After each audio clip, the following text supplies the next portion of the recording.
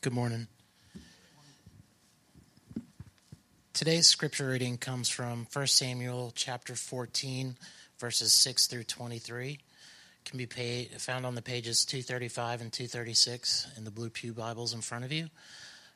If you'll take a moment, open up to that scripture, please.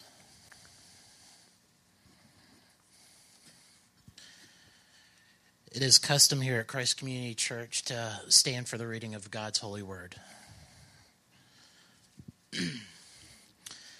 Jonathan had said to the young man who carried his armor, "Come, let us go over to the garrison of these uncircumcised. It may be that the Lord will work for us, for nothing can hinder the Lord from saving by many or by few." And his armor-bearer said to him, "Do all that is in your heart. Do as you wish. Behold, I am with you, heart and soul." Then Jonathan said, "Behold, we will cross over to the men, and we will show ourselves to them. If they say to us, 'Wait until we come to you,' then we will stand still in our place, and we will not go up to them. But if they say, 'Come up to us,' then we will go up, for the Lord has given them into our hand. And this shall be the sign to us." So both of them showed themselves to the garrison of the Philistines. And the Philistines said, "Look, the Hebrews are coming out of the holes where they have hidden themselves." And the men of the garrison hailed Jonathan and his armor-bearer and said, "Come up to us, and we will show you a thing." And Jonathan said to his armor-bearer, "Come up after me, for the Lord has given them into the hand of Israel." Then Jonathan climbed up on his hands and feet, and his armor-bearer after him. And they fell before Jonathan, and his armor-bearer killed them after him. And after that first strike, which Jonathan and his armor-bearer killed about 20 men within, as it were, half a furrow's length of an acre of land. And there was a panic in the camp of the field and among all the people.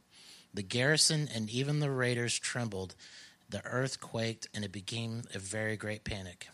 And the watchmen of Saul and Gibeah of Benjamin looked, and behold, the multitude was dispersing here and there. Then Saul said to the people who were with him, "Count and see who is gone from us." And when they had counted, behold, Jonathan and his armor-bearer were not there. So Saul said to Ahijah, "Bring the ark of God here." For the ark of God went at that same time with the people of Israel. Now while Saul was talking with the priest, the tumult of the camp of the Philistines increased more and more. So Saul said to the priest, "Withdraw your hand." Then Saul and all the people who were with him rallied and went into the battle. And behold, every Philistine sword was against his fellow, and there was a very great confusion. Now the Hebrews who had been with the Philistines before that time, and who had gone up from them into the camp, even they also turned to be with the Israelites who were with Saul and Jonathan. Likewise, when all of the men of Israel who had hidden themselves in the hill country of Ephraim heard of the Philistines, they were fleeing. They too followed hard after them in the battle. So the Lord saved Israel that day, and the battle passed beyond Beth-aven. It is tradition. Well, please be seated. And if you'll take a few moments to pause and meditate over God's holy word.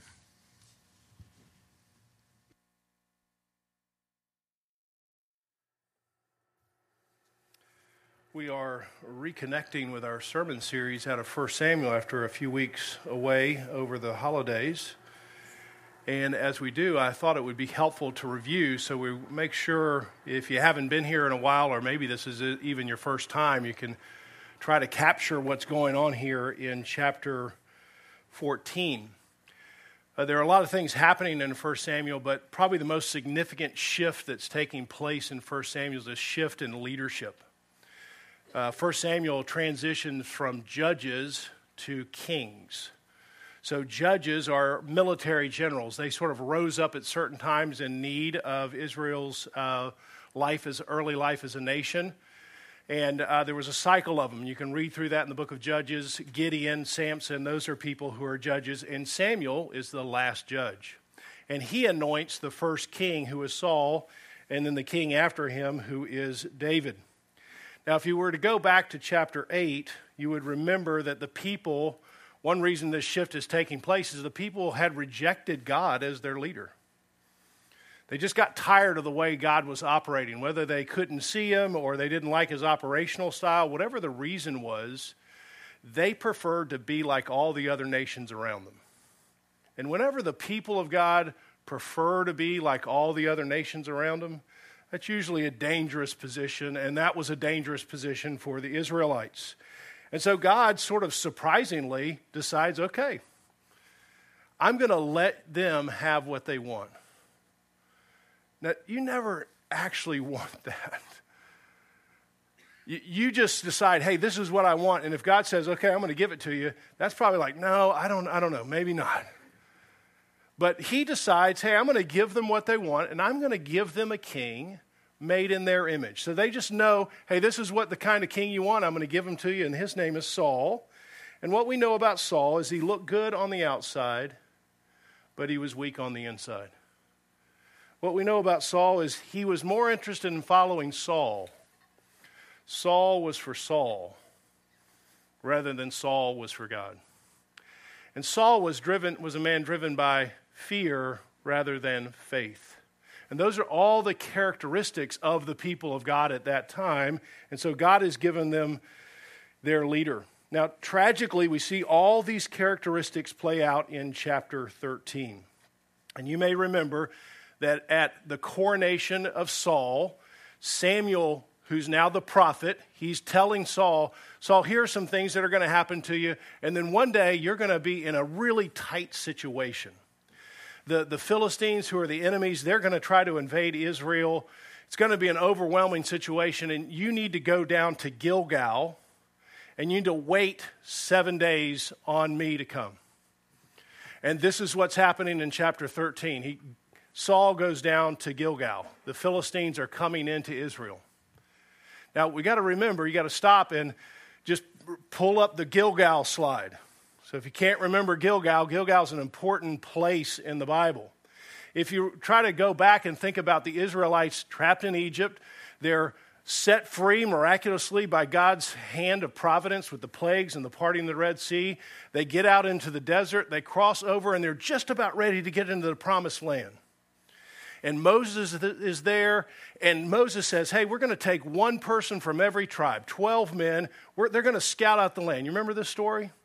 They scout out the land, and they're gone for several days, and then they come back to give a report about the promised land. And 10 of the spies were driven by fear, and just two men were driven by faith, Joshua and Caleb. And they come back, and Joshua and Caleb say, well, it's just as the Lord described. I mean, we've got to move in. And Caleb says, let's go right now. But the voice of fear won out that day. And you know what that cost? 40 years.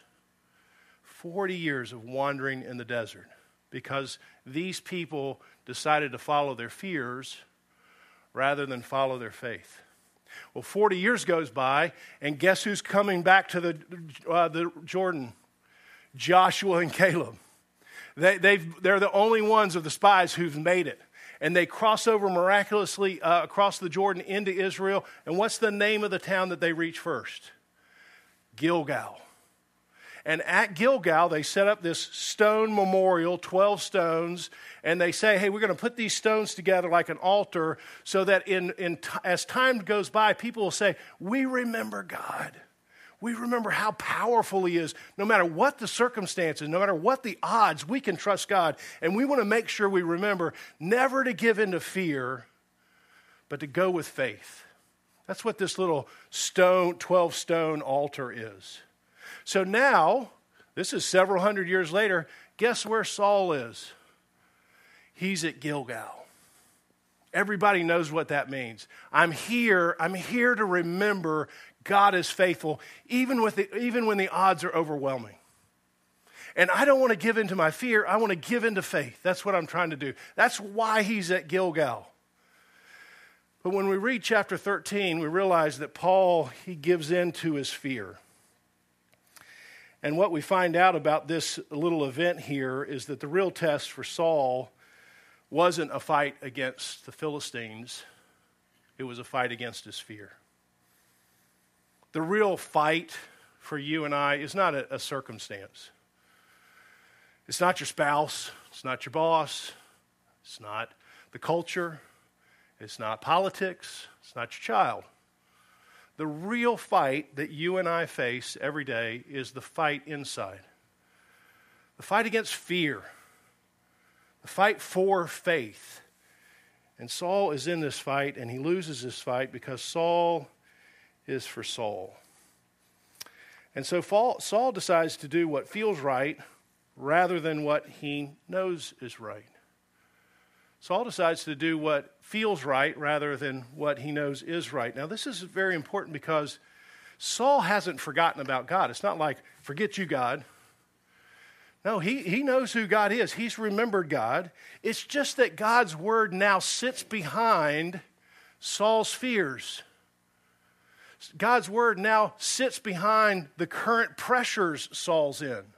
So instead of having God out front, now we say, well, I know God, but he's got to sit here in the back seat. And if I've got fears, I got to get away from them. If I've got desires, I got to go towards them. And then whenever God's word can kind of sort of help out, then I reach back and get God's word. That's the way Saul was operating. That's the way a lot of people in the church still operate. They really believe in God. They come on Sunday mornings, they sing the songs, they raise their hands, but God's word sits just behind their fears. God's word sits just behind their current circumstances. And those things really drive their lives rather than God's word. Now look at chapter 13, verse 13, and we see the sad result. Samuel does show up on the seventh day, and it says this, and Samuel said to Saul, you have done foolishly. You haven't kept the command of the Lord. See, you've put God's word in the back. If you had, the Lord would have established your kingdom over Israel forever. But now your kingdom will not continue. Instead, the Lord has sought out a man after his own heart, which we find out is David. And he's going to be the prince. Verse 15.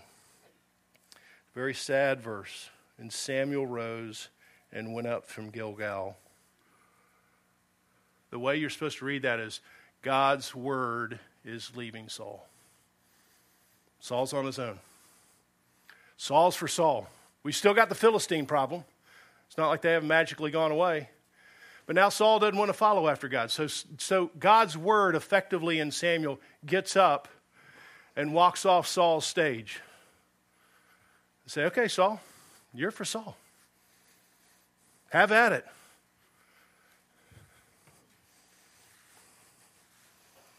Now what we see here in chapter 14, setting the scene, there's two armies. There's the Philistines and the Israelites.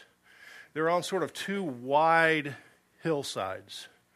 And in the middle of these two wide hillsides is a very steep, rocky ravine. It's sort of a natural barrier between the two. And it's been cut out over time due to the spring rains.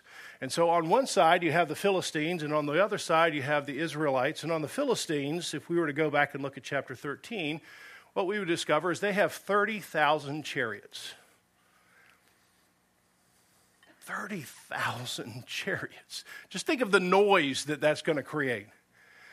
30,000 chariots, 6,000 horsemen. And then the writer says, troops like the sand on the seashore. So this is just a horde of the enemy. You can't even count them, it seems like. That's the Philistine side. On the Israel side, we look over and they say, well, they have 600 men. Verse 19 in chapter 13, it says, they have no blacksmith, they have no metal worker. The Philistines had not allowed metal to come into Israel. So they had a technological advantage. In fact, the only two people who have swords are Jonathan and Saul. So you've got 600 men, two guys with swords, and everybody else has got like a club. You have one of the 600 men was Ahijah. This is the priest. And notice with me in chapter 14, verse 3, how carefully the writer connects him to three different people. When you read this, lights are supposed to go off. Here's his family tree. His great-grandfather is Eli. Okay, Eli the priest, who was cut off from God because of his unfaithfulness. That's his great-grandfather. His grandfather is Phinehas. Remember Phinehas? Phinehas and Hophni, the two sons of Eli who were wicked, and they were put to death in a battle. And then his uncle, his name is Ichabod. Now turn back with me because I think this is interesting to chapter 4, verse 19. When Ichabod was born. You remember the Ark of the Covenant has been stolen or maybe captured by the Philistines. And a report comes back to Israel where Phinehas' wife is. Now the daughter-in-law and the wife of Phinehas, verse 19, was pregnant. She's about to give birth. When she heard the news of the Ark of the Covenant had been captured, that her father-in-law and her husband were dead, she bowed and gave birth, and her pains came upon her, and about that time her death. The women attending her said to her, "Don't be afraid, for you have borne a son." But she didn't answer or pay attention. She named the child Ichabod, saying, "The glory has departed." So here's Saul. He's in a cave hiding. Most of his 600 men are in a cave hiding. The word he has from the priest is from somebody where the glory of God has departed. So when you're sitting in this situation, you just think this is hopeless. Saul's hiding. He's frozen in fear. He's gone into a cave, and it's like he's gone into a cave thinking, if I just stay in the cave long enough, when I come back, maybe everybody will be gone. You ever done this in your life? Yes, you have. You have something that just seems so big, and you just think, it's like the elephant, I can't eat it, it's just so big. If I just lock myself in, if I just cut myself off, if I hide in some way, either personally or emotionally, somehow days or weeks or years go by, and then miraculously it's all done. That never works. But you can understand why Saul would want to do this. Well, when you get to this place in the text, if you were writing a movie, and this would be a great scene, if you got to this point, you would say, this looks hopeless, this looks impossible. And if you were the screenwriter, you would start this music right now. Yeah. Right? We know this song. This is Mission Impossible. You get to this point and you think, okay, it's hopeless, but you know, because you've been reading, you know God's involved, that something can happen. That's good on the Mission Impossible music. You know something can happen. Even though you read it as hopeless, you've been reading through your Bible, you know God's not done. And even though it looks like he sort of walked off the stage, you know he's the main actor on the stage. And so we get here into chapter 14, verse 6 and 7, and we see these key verses. Let's look at them together. Jonathan, this is Saul's son, says to a young man who's his armor bearer, this person who fights beside and also with Jonathan, "Come, let us go over to the garrison of these uncircumcised. Let's go to a little troop of the Philistines that are on the edge of this ravine. And it may be that the Lord will work for us. For nothing can hinder the Lord from saving by many or by few." From verse 1, we know that Jonathan had to sneak out of the cave. He didn't tell his dad he was leaving to go check something out.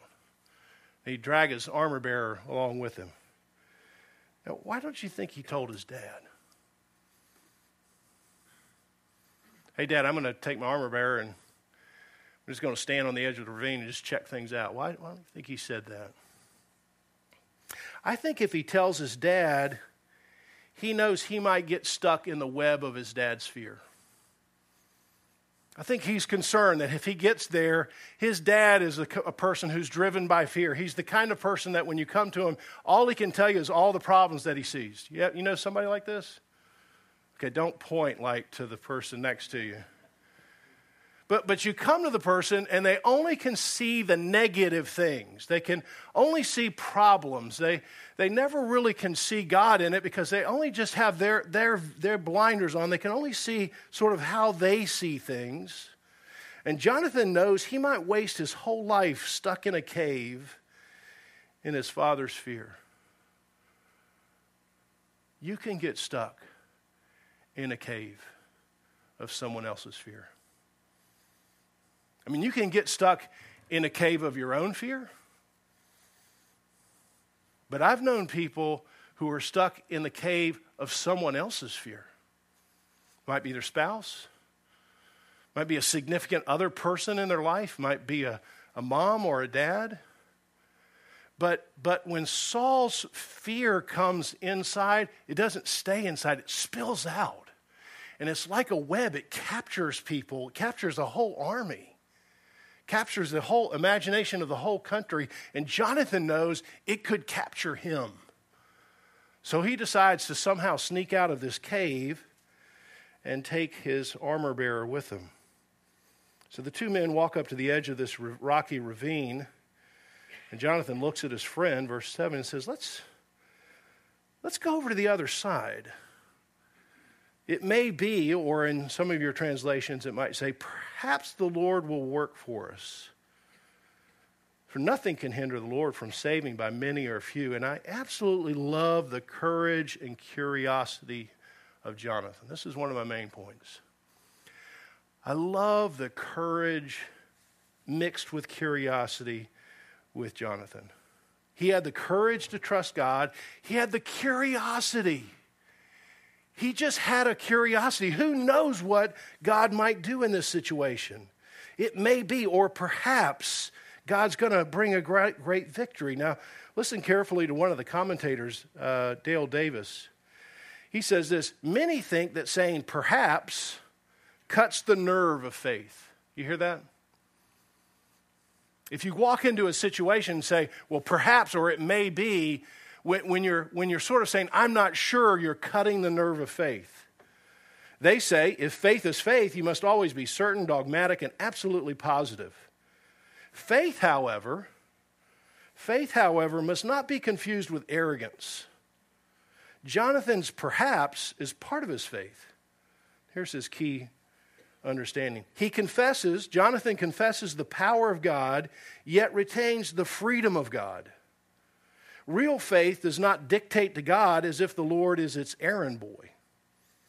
Faith recognizes its degree of ignorance and knows it has not read the transcript of the divine decrees for most situations. Do you hear that?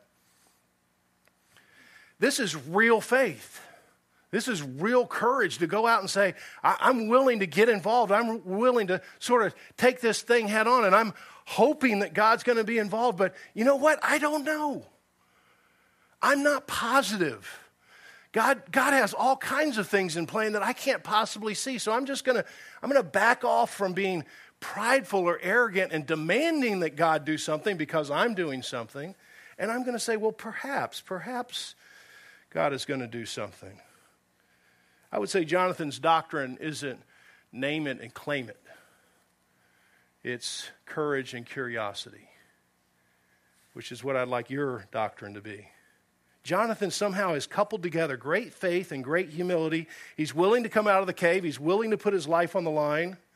But he's humble enough to know that that's not forcing God's hand. And I've met some Christians who would benefit from this kind of humility. They say things as if their saying them makes God own them. And maybe they just need to work a few more perhapses into their conversation. I hope I'm going in this direction. I feel God is leading me in this direction. I should step forward and not hide in a cave. And I don't know what God is going to do. I hope he's going to do something, but it's perhaps. I'm not positive. I'm not God. I love what Carl said. I'm taking a vacation from being God. I just don't have to know everything. I don't have to control everything. I can take a vacation. I'm going to still have to exercise some courage. I'm going to still have to exercise faith. But I don't know how God's going to work out in this situation. It may not look very good to me. It certainly doesn't look very good here. But who knows how God might work? Jonathan just doesn't put God in a box already. So Jonathan, he's standing beside his armor bearer who has a pretty invested interest in what Jonathan's going to do. Because he's not going to say, well, here's a sword, go at it, see you on the other side. I mean, he's going to have to walk alongside of him. And so the armor bearer looks at Jonathan, verse 7, such a great verse. Do all that is in your heart. Do as you wish. Behold, I am with you heart and soul. You want to kiss this guy. When he says it, you're just like, yes! I mean, who doesn't want somebody like this in their life? Somebody who's just saying, yes, my heart is your heart, my soul is your soul. I am going to be standing right beside. I mean, if we go down, we both go down. If there's a win, we both win. I'm with you, heart and soul. I can't even imagine the fuel that gave Jonathan. I mean, he had to be sitting there saying, I think, I'm not sure. And he's praying, but he doesn't hear God say anything audible. And he turns to his friend, what do you think? Now, I mean, if I were his friend, I'd be like, well, I mean, let's do some calculations here. It's two of us. And there's 40,000 or some number over there. It's not looking good, but let's I mean, I don't know how I would have reacted, but I love this guy's reaction. Jonathan, then, he lays out this game plan. We're going to walk down one side. We're going to walk up. It's very rocky. One of the sides, they have names. I think it's in verse 4 for the sides of the ravine. One of them is called Slippery, and the other one's called Thorny. So we got to go down Slippery slide, and as we're coming up Thorny slide, we're going to somehow stand out on a rock and get this little garrison that's up at the top of the hill. We're going to get their attention. And when they see the two of us, if they say, hey, climb on up here, we'll show you a thing or two, then we know. What would you know? Turn around and run. That's what I would say. That's what I know. But they say, no, if they say, come on up, we know the Lord is for us. If they start coming down, I mean, we're toast. Right? So they get up and they wave their hands or whatever they do, and the garrison says, hey, come on up. Come on up. Verse 11. So both of them showed themselves to the garrison of the Philistines, and the Philistines said, look, Hebrews, they're coming out of the holes, because they've been in fear. They've been living in these caves. And the men of the garrison hailed Jonathan and the armor bearer, come on up to us. We'll show you a thing or two. And Jonathan said to his armor bearer, come up after me, for the Lord has given them into the hand of Israel. Incredible. Jonathan climbs up with the armor bearer. There's some small garrison right here. They kill 20 of them. Maybe that's the whole garrison. And then in verse 15, and a great panic then comes out of the camp. They might be thinking, oh my gosh, these people have strategically hid themselves on the hill, and they're all coming out of the hills for us. And then they start fighting, and they're actually killing each other. The garrison, even the raiders, these are sort of like the army rangers, they trembled. And what does it say? How did God join in the battle? The earth quaked. Now, I know it's been some time, but what is this supposed to remind you of? Another battle, back in verse 7, that looked just as hopeless. And how did God join in? He thundered. Remember that? So this is God. This is Jonathan, the armor bearer, and God. Jonathan's got a sword. The armor bearer's probably got a shield like, oh my gosh. And we got God doing a little earthquake. So we're feeling good now. The Philistines are in a panic. And then news comes back to the base camp. There's some watchmen that are looking across the hill, and they notice that this 30,000 plus number of Philistine soldiers, they look like a fire ant hill that's been kicked over. They're all scrambling around, and they say, what in the world's happening? They quickly discover Jonathan and his armor bearer are missing. And then in verse 18 and 19, Saul calls for a priest and the Ark of the Covenant. Now, we're going to come back to that for a minute, but let's just try to go back and think for a moment. Jonathan and one other guy are standing at the edge of a riverbed, and they're saying, God can do something. What's that supposed to remind you of? Joshua and Caleb. See, just two faithful men. That's all it takes. So they're the new Joshua and Caleb. A lot of times I talk about these chords that get played. This is 400 years later. We've got a new Joshua and Caleb. We've got another riverbed. They're the two that are saying they're faithful. And meanwhile, Saul's locked up in fear. He's frozen back in his cave. And he decides, well, I'm going to call my priest, the guy who doesn't know anything about the glory of God, and find out what God is doing, which isn't a good plan. And there's a lot of commentary here, and I won't bother you with it, about exactly what Saul and this priest are trying to do. But whatever's happening, I think it's safe to say that Saul's on the wrong side of what God is doing. In chapter 13, he's moving forward when he should have waited. In chapter 14, he's waiting when he should have been moving forward. I mean, God's already at work. He's fighting alongside Jonathan, and Saul's stuck in a cave. And I would say whenever you detach yourself from God's word, you frequently find yourself on the wrong side of what God's doing. Why? Because you're on your own side. You're the side. Finally, because of the courage and curiosity of Jonathan and his armor bearer, and a little earthquake by God, Saul's men join in, verse 20, verse 21. Israelites who had actually gone over to the other side, thinking they weren't going to win, so they're going to get on the winning side. They turn against the Philistines. Verse 22, other men who had been hiding in the cave, they come out. So where Saul's fear had washed over the people, now Jonathan's faith is washing over all the people. In verse 23 it ends, so the Lord saved Israel that day. The writer knows it really was the Lord's doing. I want to close here with just three. Isn't that a great story? 3 points of application. You can make many more here, but these are the ones that I've thought about this week. Number one, until Jesus' return, there's still many battles to fight, and God is still looking for partners. Until Jesus comes back, there's lots of battles to fight. And God's preferred method of fighting the battles is to get a partner. Now, we know God can do it on his own. We don't want to get mixed up thinking that he needs me. I'm his only hands and feet, because we know that's not true. Because remember when the Ark of the Covenant got stolen? They put it into the temple of Dagon. Remember what happened? Dagon, who tipped over and his head got cut off. And God got the Ark all back by himself. He didn't need anybody's help. So it's just a way to say to Israel, I don't need you. But I want you. This is the incredible thing. I want to partner with you. That's the whole purpose of Adam and Eve. I'm forming a partnership. I want you to take control in some ways using the gifts that I've given you. I want to partner with you on this whole adventure. And there's so many stories in the Bible about this. Moses, Esther, Isaiah. Who can forget Isaiah in the temple? I heard the voice of the Lord. Whom shall I send? Who's going to go for us? Isaiah didn't say, go for yourself.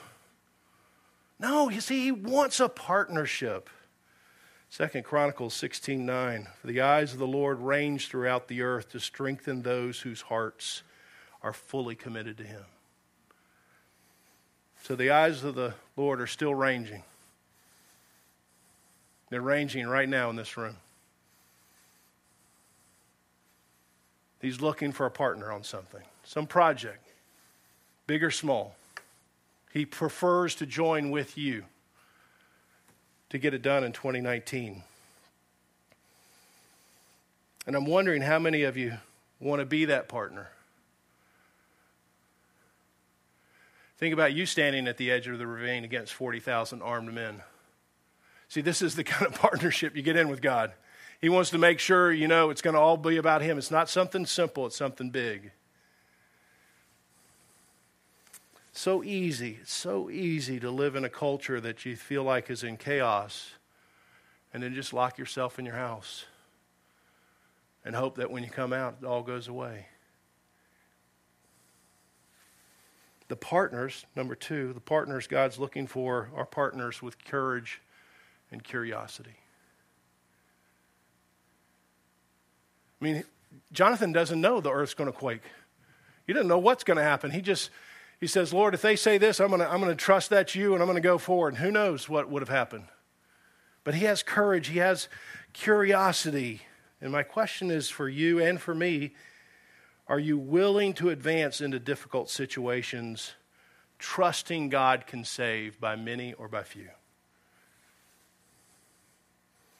Are you moving forward with curiosity? Are you saying, I feel like this is the way to go? Perhaps God's going to do something. I'm not positive, but I know He can. And my prayer this week, and it's going to be my ongoing prayer in 2019, is I'm praying that some of you in here are going to be Jonathans in 2019. That just hearing this sermon as the first sermon of 2019, you're going to say, I felt like God was speaking to me. I need to be a person like Jonathan. He's a good example for us. He's got courage and curiosity. And I want Jonathan to fuel your imagination. To say, who knows what God could do? Instead of going into a situation and say, well, this is what I can do, and I'm sure God's not going to do any more than this, and then that's it. You already sort of box him in and say, that's all that's going to happen. Well, that is all that's going to happen. And I'm just asking you, are you hearing the Lord say, yes, this is for you. Be a Jonathan. In order for Christ Community Church to move forward in any way, whether that is out into the community or to deepen our roots here inside the community, it's going to take more Jonathans than we currently have. It's going to take some people who are going to get out of a cave of fear and be curious enough to say, I don't know what God could do with my neighbor, my boss, my family, the apartment complex next door, the 300 apartments that are going to be built sometime in the next year over here. Who knows what God could do? But are you the kind of person who wants to partner with God and you have the courage to move forward and the curiosity to trust? Now, some of you might be saying, I don't hear the Lord's voice on that. Paul, I'm not a Jonathan. I mean, I know some Jonathans. I might be sitting next to a Jonathan. I'm just not one of those Jonathans. And what am I going to say? You probably know it already. Great. Be an armor bearer. Just stand next, find a Jonathan and say, I'm not Jonathan. But you know what? I think you are. You've got some fire. You've got some energy to go somewhere. And I don't personally have that, but I have personal energy to give to you to fuel your forward movement. So everyone here gets a challenge. Everyone here can either be a Jonathan or an armor bearer. And that person is equally important as Jonathan is. So find somebody who's moving in some direction and just say, I want to try to add fuel to your fire. I want to be encouraged. I'm willing to stand even in difficult places and fight alongside of you. A final thought on this passage. On Thursday, I leave to go to India. We support a ministry here called Alpha, and there's a pastor's conference. And Benny, the person who runs the organization, called me several months ago and said, Paul, these are our top 100 pastors. These are the guys who are putting their lives on the line. Many of them have been hurt for their faith. And we get together only occasionally because there's some danger in all of us getting together in some place. And we want you to come and speak to these guys. So next week after next, I get to spend 5 days with real Jonathans. Real live Jonathans. And guess what I'm going to be for a week? An armor bearer. I mean, when I leave, I'm not going to be in any danger. They're not going to hurt the American guy over there. They're going to wait until he leaves and then find out who are these guys, where do they live, what's going on with them. And so just for a week, I get to stand alongside and be an armor bearer. And my prayer is that you would pray for me, but pray for these guys who are wandering out into difficult places. In India, probably know this, not a very Christian country, 3% out of 1.4 billion people. What does that feel like? That feels like 2 guys against 40,000 Philistines. And that's why I have hope. I'm going to preach this message in about 2 weeks to these guys and say, you're those people. Don't be afraid just because it's just 2 people against a whole city of hundreds or millions of Hindus who are lost. Move forward, have courage, trust God. Perhaps he can do something that you couldn't possibly do. That's not just a charge for people who live in India. It's people who are sitting in these seats. You have the same charge. What's going to fuel us going forward? The life, the death, and the resurrection of Jesus. Because even if you go forward and you think God's going to help you, and he doesn't, and you die, guess what? For me to live is Christ, and to die is gain. So this is what gives you fuel to move into those difficult situations. Let's pray together. Lord, as we come here and we hear this great story, true story about Jonathan, his armor bearer, Saul and his fear, courage and curiosity. It's not by accident that we've landed here this morning to hear this. And I pray you are doing the work internally in the lives here. Would you fuel your people with courage and curiosity, with faith as they come forward for communion? I pray in Jesus' name. On the night Jesus was betrayed, when everyone was going to leave, he didn't leave. And he said, I'm going to go to the cross, and this is going to be my blood and my body for you. It's going to not just fuel your salvation, it's going to fuel your sanctification, that you might follow after me. And so we invite all those who have trusted in Christ as their Savior to come forward. And if you haven't, my hope and prayer is that you would consider that. Consider that this week. Who have you put your faith in? Who have you put your trust in? The deacons will come and help and usher you out, and then we'll pray as we end the service.